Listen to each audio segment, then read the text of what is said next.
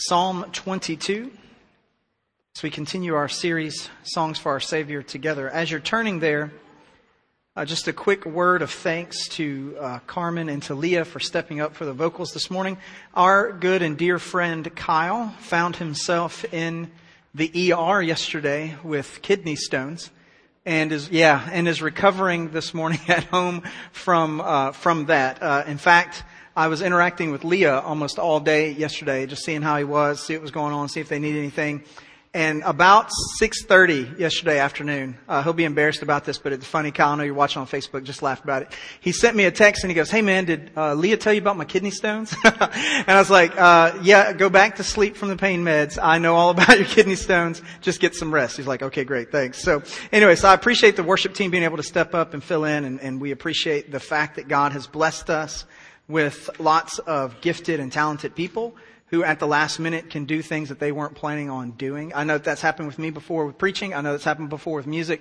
And there's a lot of congregations that can't do that last minute. And so we thank God for that here at Sylvania Church. So this morning, Psalm 22, beginning in verse 1, for the choir director upon the Ajeleth Hashahashara, a psalm of David. My God, why have you forsaken me? Far from my deliverance are the words of my groaning. O my God, I cry by day, but you do not answer, and by night, but I have no rest. Yet you are holy, O you who are enthroned upon the praises of Israel. In you our fathers trusted, they trusted, and you delivered them. To you they cried out and were delivered. In you they trusted and were not disappointed. But I am a worm and not a man, a reproach of men, and despised by the people. All who see me sneer at me. They separate with the lip. They wag the head, saying, commit yourself to the Lord. Let him deliver him. Let him rescue him, because he delights in him. Yet you are he who brought me forth from the womb. You made me trust when upon my mother's breasts. Upon you I was cast from birth. You have been my God from my mother's womb. Be not far from me, for trouble is near. For there is none to help. Many bulls have surrounded me. Strong bulls of Bashan have encircled me. They opened wide their mouth at me as ravening and roaring lions. I am poured out like water. All my bones are out of joint. My heart is like wax. It is melted within me. My strength is dried up like a potsherd, and my tongue cleaves to the roof of my jaws. You lay me in the dust of death, for dogs have surrounded me. A band of evildoers has encompassed me. They pierced my hands and my feet. I can count all my bones. They look, they stare at me. They divide my garments among them. For my clothing they cast lots. But you, O Lord, be not far off. O you my help, hasten to my assistance. Deliver my soul from the sword, my only life from the power of the dog. Save me from the lion's mouth, from the horns of the wild oxen. You answer me. I will tell of your name to my brethren. In the midst of the assembly I will praise you. You who fear the Lord, praise him. All you descendants of Jacob, glorify him, and stand in awe of him, all you descendants of Israel. For he has not despised nor abhorred the affliction of the afflicted, nor has he hidden his face from him. But when he cried to him for help, he heard. From you comes my praise in the great assembly. I shall pay my vows before those who fear him. The afflicted will eat and will be satisfied. Those who seek him will praise the Lord. Let your heart live forever. All the ends of the earth will remember and turn to the Lord. All the families of the nations will worship before you. For the kingdom is the Lord's, and he rules over the nations. All the prosperous of the earth will eat and worship. All those who go down to the dust will bow before him, even he who cannot keep his soul alive. Posterity will serve him. It will be told of the Lord to the coming generations, and they will come and will declare his righteousness to a people who will be born, that he has performed it. All God's people said, amen. So this morning, I want to do something a little different with this psalm than what I've been doing with some of the other psalms that we've had to this point. I've been tying all the psalms to Jesus intentionally because I think that truly that's what they're about. But this one in particular should be most directly tied to Jesus, specifically the crucifixion of Jesus himself. This psalm needs to be taken from the perspective of the cross. Jesus used the first line of this psalm while he was on the cross. You have two references to this, Matthew 27:46 and Mark 15:34. I'll read for you Matthew 27:46. It says, "About the 9th hour, Jesus cried out with a loud voice saying, 'Eli, Eli, lama sabachthani?' That is, my God, why have you forsaken me?" And so, just to kind of give some awareness of how things used to be, particularly in the time in the days of Jesus. Shockingly, not always have chapters been marked by number and verse. That's relatively, in the scheme of Bible history, that's relatively new. And so for people to know where to go in their minds or in a scroll or eventually in a book to find a particular passage, especially when everybody didn't have a copy in their hands and most certainly did not all have a copy on their phone, you had to have some sort of designating mark to know where in a text you were going to be. And normally that would be the first line, the first main line of a section of Scripture. And so for the Psalms, after the introductory remarks of how that psalm was supposed to be handled, who wrote it, if it was a musical type psalm, what instrument it was to be played on, and that sort of thing. I read that every week because in the Hebrew Bible, that's actually the first official verse of the psalm. And then verse 2 is the main line. And so they would come to understand finding psalms by the first main line. And so if somebody wanted you to call to mind or to turn in a scroll or to turn into a text to Psalm, what we would call Psalm 22, they would cite the first line. My God, why have you forsaken me? They would want everyone who's hearing them to call to mind if they had it memorized, or if they were in a formal teaching environment, to open up the scroll to that space and let's go through this whole psalm together and learn from it. This is what Jesus is doing on the cross when he cries out, my God, why have you forsaken me? He's informing the entire audience of his crucifixion. Let's turn together to Psalm 22. That's what he's asking them to do. He says, I'm about to expound for you through my death on the cross what that psalm means. I'm about to teach you, I'm about to instruct you, I'm about to inform you of what's happening here by calling to mind Psalm 22. So we need to take this psalm from that perspective. The New Testament has given us the interpretive key to understanding what's going on in Psalm 22 because of what Jesus has done with it. It is important for the proper redemptive understanding of the text that we do this. So, we will walk through Psalm 22 from the perspective of the cross, because Jesus, our Messiah, died upon the cross for us. And so what's going on here? In the first 8 verses of Psalm 22, we have the cross as a divine crushing. We have the cross as a divine crushing. It begins, my God, why have you forsaken me? Far from my deliverance are the words of my groaning. I call to you, you don't answer me. I have no rest. Now, we could spend weeks, literally weeks, doing a deep dive into what does it mean exactly that the second person of the Trinity, God the Son, while in incarnate form dying on the cross, makes a declaration to the first person of the Trinity, God the Father, that he is being forsaken by him and that the Father is not hearing the voice of the Son. This is profound and unsettling. But it's all part of the redemptive narrative. Because what does the Scripture promise us in both the Old and the New Testament? What does God say to his people? And it's fulfilled in Christ according to the New Testament usage of the verse. God will do what? He'll never leave you nor forsake you. And why wouldn't He? Aren't we all wretched, abject sinners? Aren't we worthy and deserving of being forsaken by a holy and righteous and just God? Should not the wrath of God fall upon us as it speaks of in Ephesians? Should we not continue to be children of wrath, dead in our trespasses and sins? Is this not who we are at birth in Adam, separated from God, having committed both by birth and by action cosmic treason against the glory of the Most High God? Should we, above all creatures who have been made to bear the image of God, who have then turned that image bearing into self-glory and self-worship and self-idolization, should we not, above all of creation, be forsaken by God? And the answer is yes, we should. But He doesn't.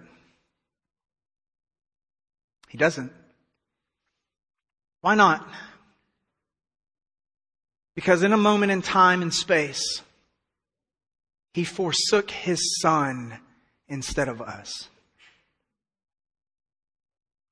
And Jesus, bearing the weight of relational separation from the Father, cries out the first verse of this psalm, my God, why have you forsaken me? So that I, in Christ Jesus, participating in His resurrection, will never have to say those words. We could spend a lot of time on that. I encourage you to go home and spend a lot of time on that. Worthy of worship is the Lamb that was slain. And so, there's this relational separation that happens. There's obviously always eternal unity among the members of the Trinity. The Trinity wasn't broken at the crucifixion, but there is some form of relational separation. The relational separation that was happening between us and God is now happening between the first and second person of the Trinity, so that relational separation can be closed by the work that the second person of the Trinity is doing on behalf of the Trinity for us, that we might be redeemed. And Jesus affirms this crushing. He affirms the value of this crushing. Notice what he said. Notice here in verse 3. Yet, even though this is happening to me, yet you are holy. Friends, the only way to understand the divine love of God as found on the cross is to understand that God is holy. Holiness is the only thing that makes the cross make sense.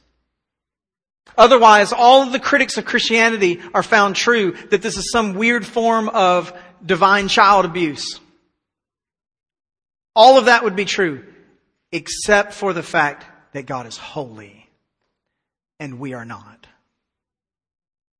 My God, why have you forsaken me? I cry out, you don't hear me. I have this groaning. I cry by day and night. I find no rest. Yet you are holy. And what happens in this holiness? It says, you who are enthroned on the praises of Israel. The fathers trusted in you. They trusted in you and delivered them. They cried out to you and you delivered them. They trusted in you and they weren't disappointed. But then notice here when we get to verse 6, the despising of the one who's being crushed. But I am a worm and not a man. Why is that? Because he's become a reproach of men, despised by the people. They consider him less than human. And think about that moment there on the cross. Remember, this is from the perspective of the cross. Jesus has called the crowd's minds back to Psalm 22. He had healed them. He had cast out their demons. He'd even raised some of their dead. He fed them when they were hungry. He preached the nearness of the kingdom. Jesus had touched them with a picture of the divine that they had been lacking and longing for. And now, these same people, many of whom probably had been touched in meaningful ways by the work that Jesus did in His earthly ministry, had cried out for Him to be crucified. longing instead for a murderer and an insurrectionist to be released instead of him. They viewed him as less than human. They mocked him. Continue here. They see me and they sneer at me. They certainly did while he was on the cross. They separate the lip. They wag their head at me. What do they say? Commit yourself to the Lord and let Him deliver you. Let Him rescue you because you delight in Him. Profoundly close to the words recorded in the New Testament that were screamed at Jesus while He was dying on the cross. He saved others. Can He not save Himself? What an incredible sermon Jesus is preaching from the cross by quoting this verse.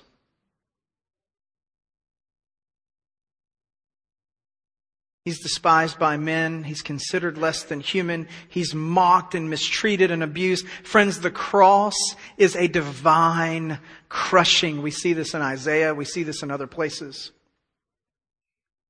But the Lord Jesus Christ is crushed under the weight of the wrath of God. This is what He's praying about in the garden prior to the crucifixion.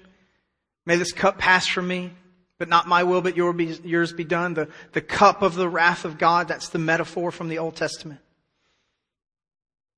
But friends, the cross is not just a divine crushing. Praise God. Amen? Yes? The cross is not just a divine crushing. The cross is also an experience of deliverance. Notice as we pick up in verse 9, the majesty of the incarnation is made known. Yet you are He who brought me forth from the womb.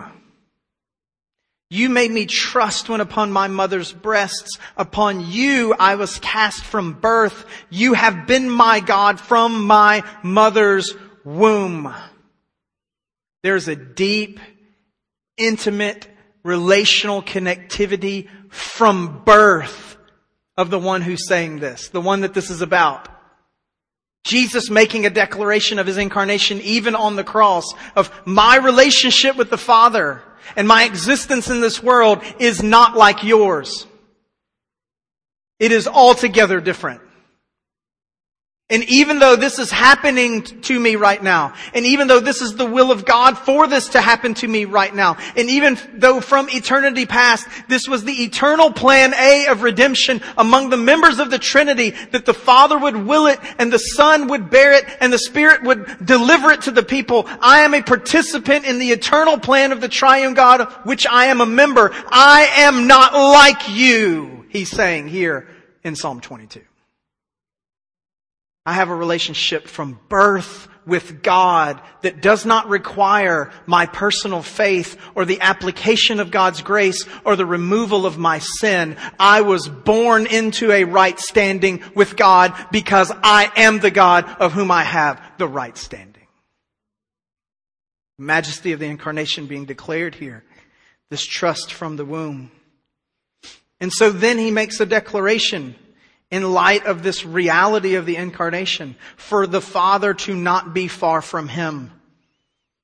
Verse 11, be not far from me, for trouble is near.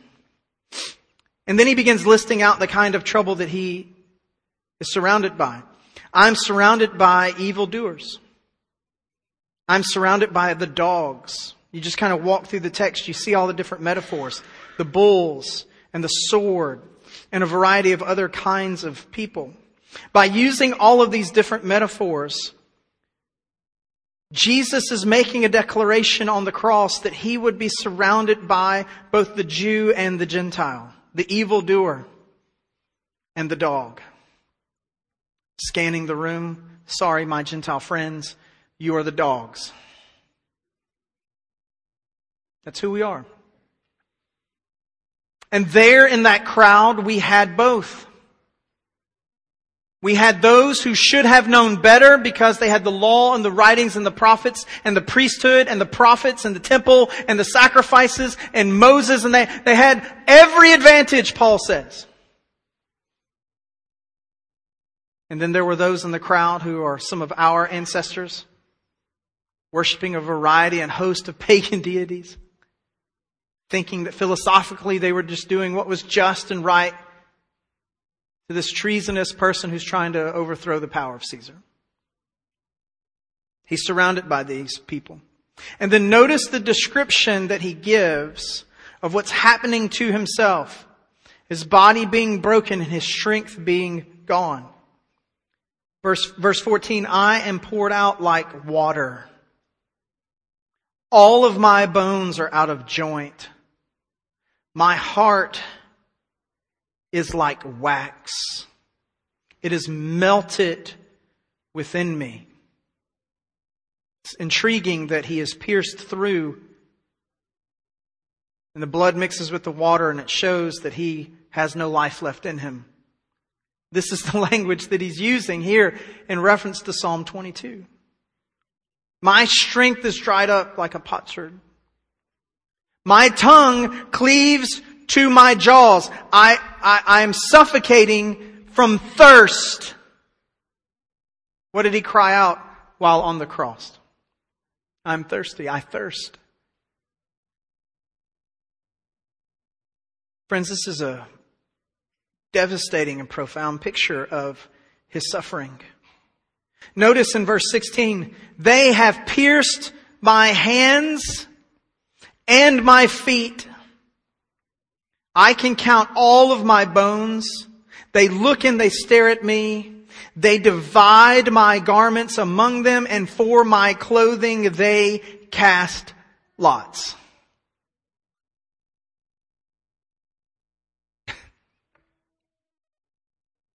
I will never, ever preach a sermon as good as the one that Jesus preached when he said this one line from this one psalm dying on the cross.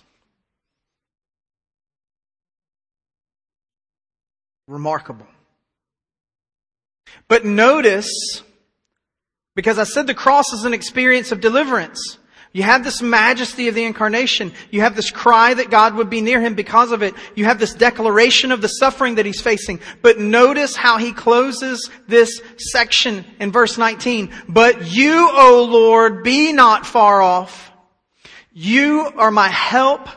Hasten to my assistance. Deliver my soul from the sword, my only life from the power of the dog. Save me from the lion's mouth, from the horns of the wild oxen. You will answer me. But you, O Lord, will save me. You will. Because this is what we always planned to do. No one here in this crowd that's killing me right now actually has any power at all. This is all part of the design. And in a very short stretch of time, I will be resurrected from the dead.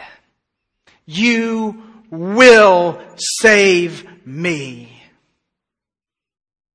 Jesus knew it full well that the suffering that he experienced on the cross was just a precursor to the glory of the resurrection to come. Which leads us then to the third point. Not only is the cross a divine crushing and an experience of deliverance, but the cross should be viewed as a salvation experience. Look at verse 22 to the end. There is a proclamation of God's great name through this event. Now listen, this person is, for all practical purposes, just described fairly well before the formal Roman introduction of crucifixion, the process of being crucified to death. And notice what David, under the inspiration of the Holy Spirit, to be used by Jesus to proclaim this mighty sermon from the cross. Notice what Jesus is saying about himself by pulling the attention to this psalm. I will tell of your name to my brethren in the midst of the assembly. I will praise you. I'm dying right now. My whole body's being torn apart. The blood itself is flowing from me. It will be like my heart is made of wax. I'm being crushed. I'm being tormented. I'm being destroyed. I'm being overwhelmed. I'm being driven to death. There should be nothing left of me. But when all is said and done, I will be the one to declare your glory. Me. I will do it. I will stand up again and I will declare the glory of God. Which, friends, is exactly what Jesus did from the time of the resurrection to the ascension, and what Jesus has been doing through His mouthpieces, His church, ever since.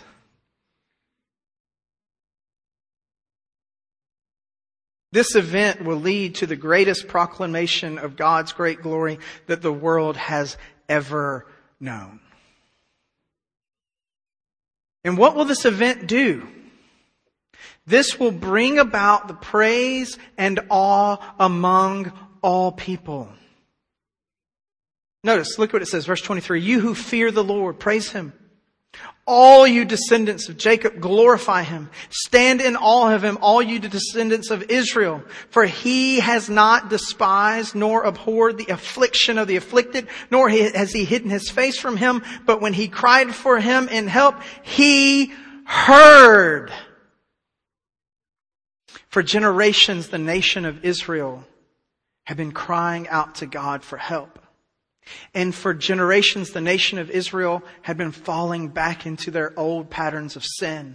For generations, the nation of Israel had been breaking the covenant of God. For generations, the Gentile people had been living and dying without any hope of God in the world, as it tells us in the New Testament. And then we have, in the moment of the crucifixion and the resurrection of Jesus Christ, a tearing down of the veil separating the glorious place of God's redemption, the Holy of Holies, the place of atonement, and exposing it for all people everywhere to have full access to, without the need of a mediator, without the need of an intercessor, without the need of a priest, but solely accessed by Jesus Christ alone, walking into the glorious presence of God, crying out with that same voice that generations have been crying out with. I am despised. I am alone. I am in despair. I am broken. I have no hope. And the response from heaven being, you have hope in Christ. This is a ridiculous sermon, guys. Ridiculous. One verse. He just says it. He says, hey, look, this is what's happening in front of you right now. And what will happen?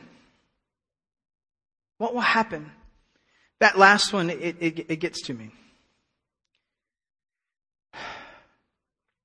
He does not despise nor abhor the affliction of the afflicted, verse 24. And then when you move into verse 25, coming off of that, it says they cry for help. He hears them. How does He hear them? For you comes my praise in the great assembly. I shall pay my vows before those who fear Him. The afflicted, the ones He just said He would help, will eat and be satisfied. Those who seek Him will praise the Lord. Let your heart live forever. Friends, God will supply true and lasting comfort to the afflicted. Now, we strip it all the way back to the affliction of our sin prior to our faith in Christ. That is the greatest demonstration of God helping the afflicted, delivering us from our sin. But friends, the Lord doesn't just deliver us from our sin and just pat us on the head and leave us there. He's a God of all comfort. He is a God of joy and peace and hope and delight and blessing. He is the one who can take our sorrow and turn it into laughter, our mourning and turn it into joy. He is the one who can cause us by the power of His Spirit and the abiding presence of His Son to rise above the broken circumstances of our lives and delight in Him regardless of the pain we find ourselves in. Friend, this morning, I don't know what you may or may not be going through, but if you find yourself to be afflicted, you will eat and you will be satisfied and your heart will live forever. This is a promise from the Word of God. This is not health, wealth, prosperity gospel that I'm preaching to you. This is the promise of God that regardless of your earthly and worldly circumstances and the trials that you face, if you are in Christ, He hears you and delivers you from your suffering. Say, but Philip, I'm still going through it. We've said it way too many times, but it bears repeating. God does not always deliver you from your circumstances.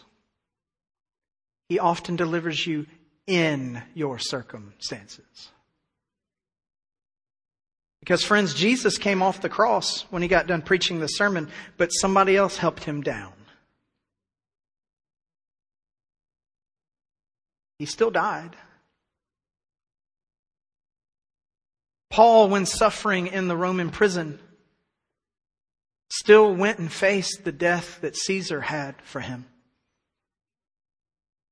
John still faced his exile on Patmos.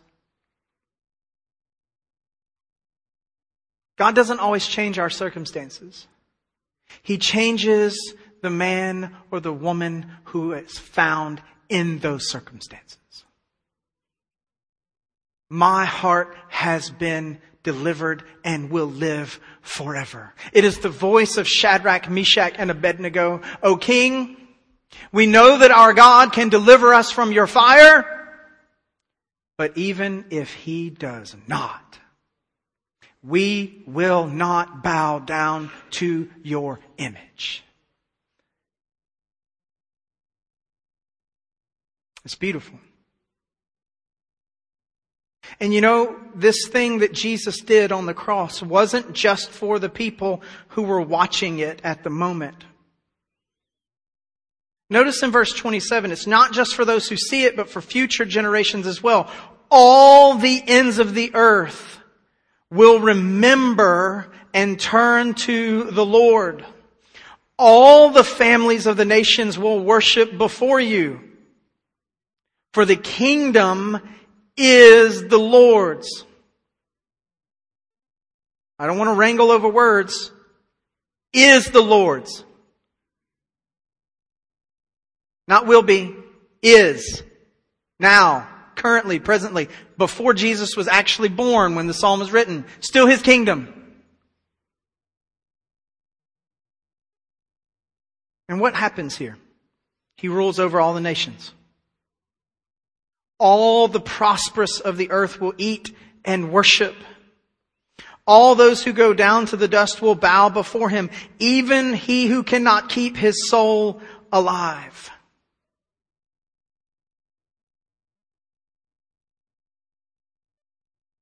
Now, this is too serious of a moment, but I would be missing a great opportunity if I didn't share with you that verse 29, the word that's translated prosperous, literally means the fat ones. That's what it means.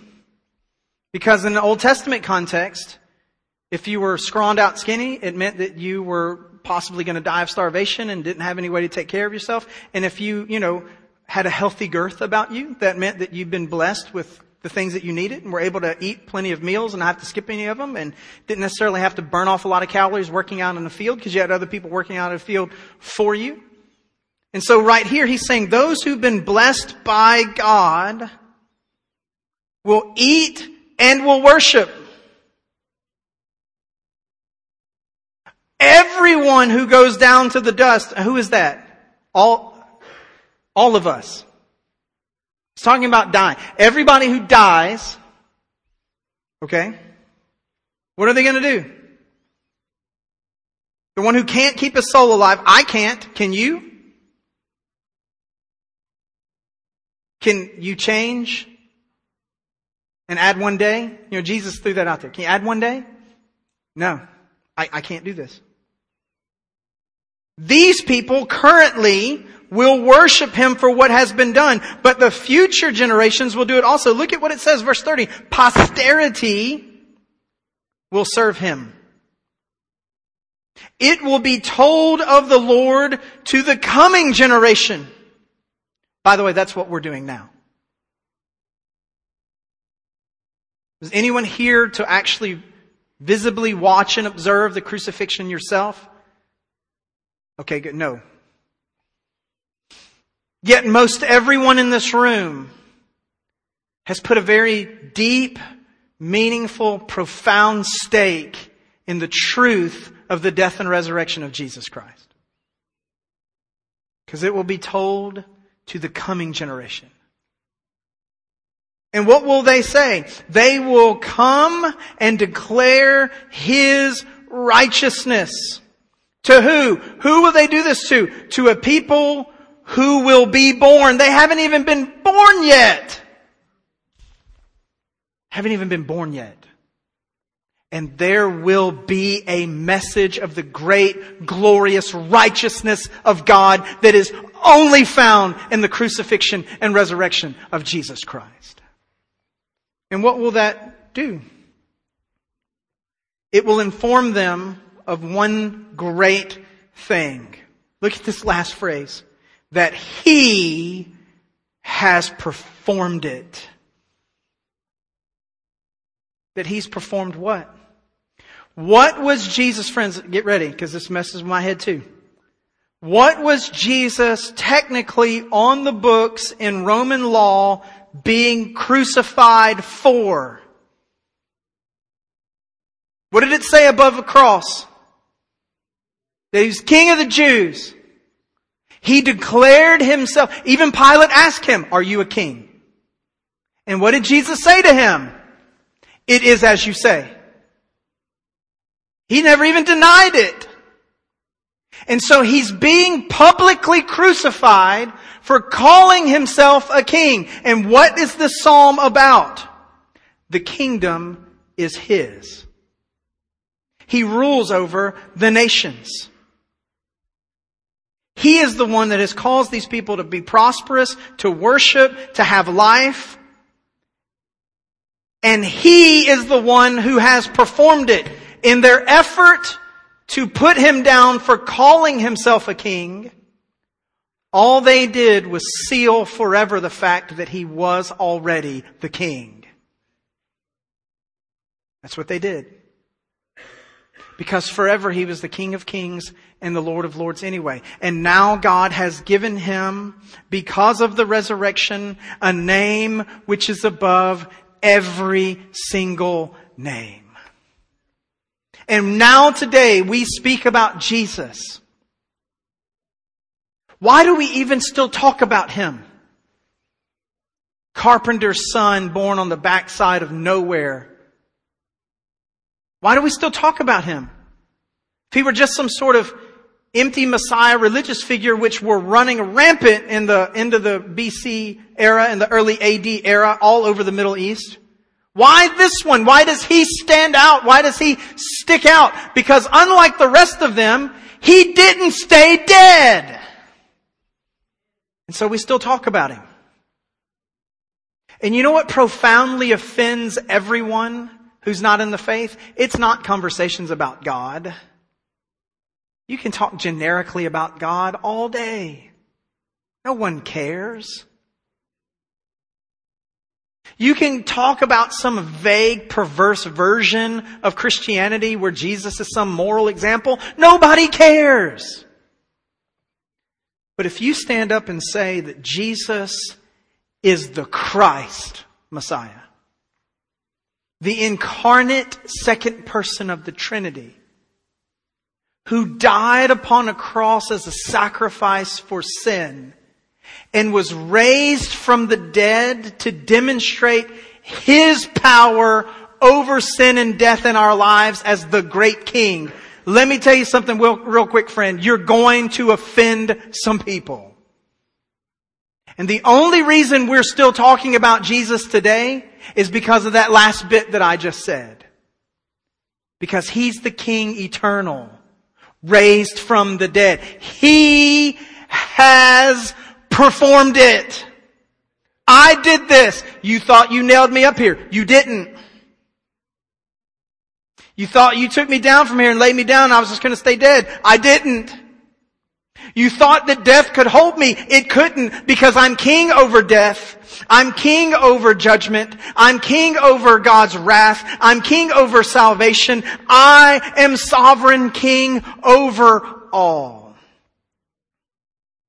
And as great theologian Abraham Kuyper said, and we'll close with this, there is not one single iota of anything in this universe where King Jesus does not look out over it and say, that is mine. Jesus is our Messiah. And this is the sermon that he preached by saying this one line of the beginning of Psalm 22 while dying on the cross. Let's pray together. Father God, thank you. Thank you for the glorious testimony of Jesus Christ. Thank you for the profound power behind these words of Psalm 22. Thank you for the pictures of divine crushing. Thank you for the pictures of the incarnation. Thank you for the pictures of deliverance, the pictures of salvation, the pictures of Jesus' kingship. And Father, the fact that at the end of it, he has performed all of it.